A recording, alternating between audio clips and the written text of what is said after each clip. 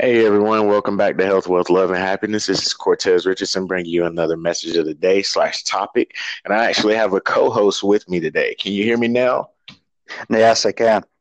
Okay, yeah. Do you mind introducing yourself to our listeners? Okay, I'm Mahmoud Afifi. I am from Egypt. I'm 20 years old, and actually, this is my birthday today. I'm a student in mass communication here in Egypt. Awesome. Well, happy birthday, Mohammed. And Thank I you. want to say thank you for being on the show with me. Yeah, So, this is a pleasure for me. yeah, no problem, no problem. So today's topic, we're going to talk about never going completely broke and having a $0 bank account balance, and pretty much preventing our people from having some financial torment later on in life. So, what are your thoughts um, on different types of broke? I think different types of broke is like I know a lot of people who spend all the money that they got, and they didn't try to save any kind of it, and that's probably one of the mistakes that I see them do. Right, right. What do you think about like when people go broke, like they spend all their money and they don't actually save anything, and they have a zero balance and they don't have anything, and then they go into debt. I think that is like the thing that stops people from doing anything. Because every time you want to save, you found yourself you need to pay a check for the bank, for instance, or for anyone who you take the debt from, and it stops you from moving forward. I think that people Right, need without like they need to know what they want really to get without entering themselves in debt and try to save more. right, right. So I mean, I know when I was actually in that predicament, and I was pretty much kind of living paycheck to paycheck, and I ended up having was at zero. And I came to the realization that, you know what, zero does not have to be my broke. If I started something small and said, okay, well, at $1,000, I'm going to consider that me being broke, then that could have changed a lot of situations instead of me having this cloud over my head and being stressed out. And I mean, a lot of people do this who are financially sound, even people who are millionaires. You know, if their net worth is 20 million, I'm pretty sure they have bottom baseline of maybe even $5 or $10 million before they consider themselves broke. Um, and I know that that's changed my life when it comes down to being financially sound and independent, or even, supporting my family and making sure that we're okay. So,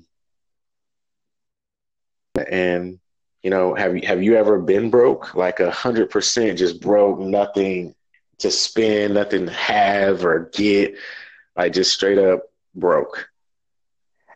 For me, I never been in this situation before, and that came for a reason. In Egypt, is like family is it supports you very much.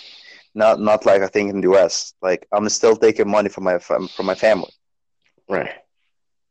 so that I think that's like a different situation for me and you. Right, right. Okay. So yeah, okay. Yeah, I mean, I that's funny. It's funny that you mentioned that. I'm glad that you did because having kind of like a no net. You know how people walk across tight ropes with no net? It's like when you fall, there's no safety. Like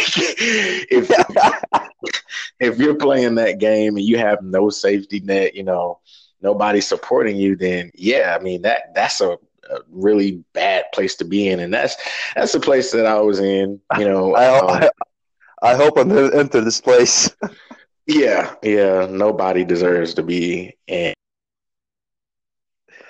in this bad situation. I'm gonna say it like that. There like 4 years ago, and get out of the situation was a hassle. So, pretty much the encouragement is to never let anyone be in that situation. So, anybody listening, we're definitely in the community to help each other and try and better each other and not allow each other to go broke. But not only that, but invest into the mindset that you need to not go broke and, have friends there to support you or, like Mr. Afifi said, have family there. So he's never experienced any of that. But yeah, I mean, it's different. It's different for everybody. I mean, in the U.S., you do have people who have family that wouldn't let them go into that situation, or have that type of burden on themselves. But I mean, I'm thankful for not having anyone there for me because the way I look at it is, if you always have something to fall back on, then you're pretty much okay with falling. You're okay with being in that situation. That's what I see most of the time. It sounds like you're the type of person who doesn't want to be in that situation. So, your last resort would be to ask your family for anything or get them to try and do something for you. Where some people, like you said, and I definitely agree with you that in the U.S. this is something that's a problem. But even people here who have family supporting them, I think that they just take advantage of that and they don't really actually push against life and try and really better themselves because they were born into this world of never having to worry about money. So I think that, there's different mindsets to it. It's like you can take advantage of what you have, or you can use it if you only actually need it. And I think that's the difference between certain cultures and the way that people think about money and the situation that they're in.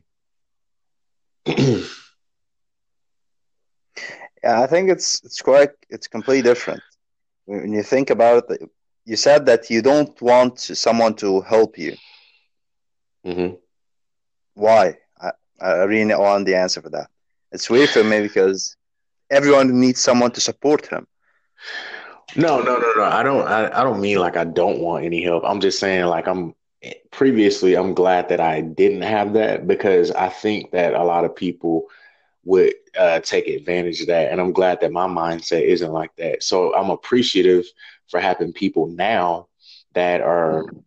know, vectors that I can take and use if need be, versus me having the mindset of being like, oh well, it's okay if I owe somebody money, then this person will just help me out. But I'm just saying like I'm thankful for having the experience that I've had, um, I of kind not of agree with you, to be honest. Like, I really agree with you on this point because in our culture, it's kind of different to be independent, not like yours.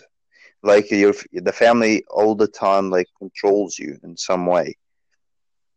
Well, I think in the US this is completely different. Everyone is like really independent from the age of 18, something like that. right.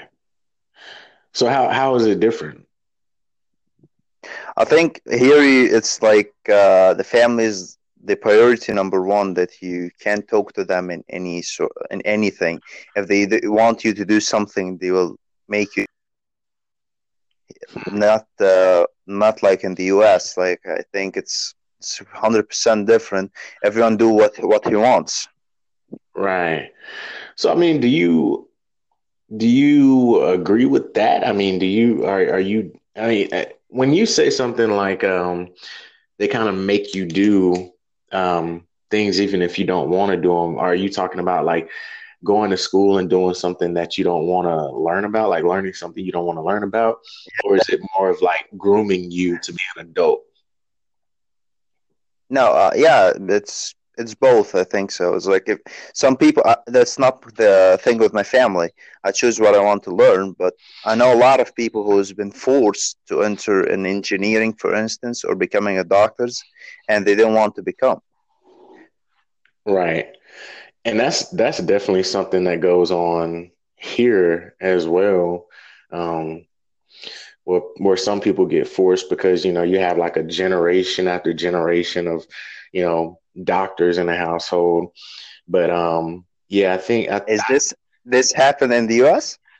Well, I think it's less prominent than it is in your culture as far as people kind of, it's more of a persuasion. It's not like a forced thing for us from the things that I've seen. It's more like a, hey, if you want to go to school, I'm only paying for you to go to school if you become a doctor, or I'm only going to pay for you to go to school if you become a lawyer. But It's the same. Like you can name it as it's the same thing. oh, really? So it's Maybe like, here it's in Egypt. It's maybe a little bit tougher than in the US, but I think it's the same. hmm, okay, okay. So what do you think is harder about being in Egypt versus people in the US? Is it harder to find? Do you think it's harder to find opportunities to make money or? 100%, 100%. In Mm, Egypt, like doesn't matter that much about how your ability to do something or your skills. mm, It's mostly became in if you know someone who works in this company, he will help you to enter. Like if you go to an interview, for instance, and there's 100 people who actually enter this interview, as maybe two of them have someone in the company and someone to help them get into it, they would go. Beside they they're not the perfect people in the 100. right. Okay. So they might not be right for the job, but because they know somebody, that's the way you guys get jobs primarily. Not the primarily is like this kind of international companies. This is the one that will not be in this way. But any job that you get it from the government is Mhm. be Oh, you're breaking up. and also the government is like the one that pays more in Egypt, not the international companies and this stuff. Oh, okay. I see what you're saying. So you're saying that the government, I mean, you broke up a little bit there, so I couldn't hear you for a little while. But you're pretty much what I'm getting out of it is it's better for you guys to get a government job, but it's harder for you guys to get a government For job. two reasons, because it's way more stable. No one can get you out of it, not in the international companies. And the government job, it's impossible to get out of your job if you don't want to. The only reason if you want to lift it is you want to lift it. No one can get you out of it, Nobody can and get you out of the government job. it's impossible. Wow. Wow. Yeah, it's really wow. So is there like a contract set, like Yes, it's a contract between you and the government. so it's just a certain like a certain amount of years like you have to do before you can, be No, done no, with.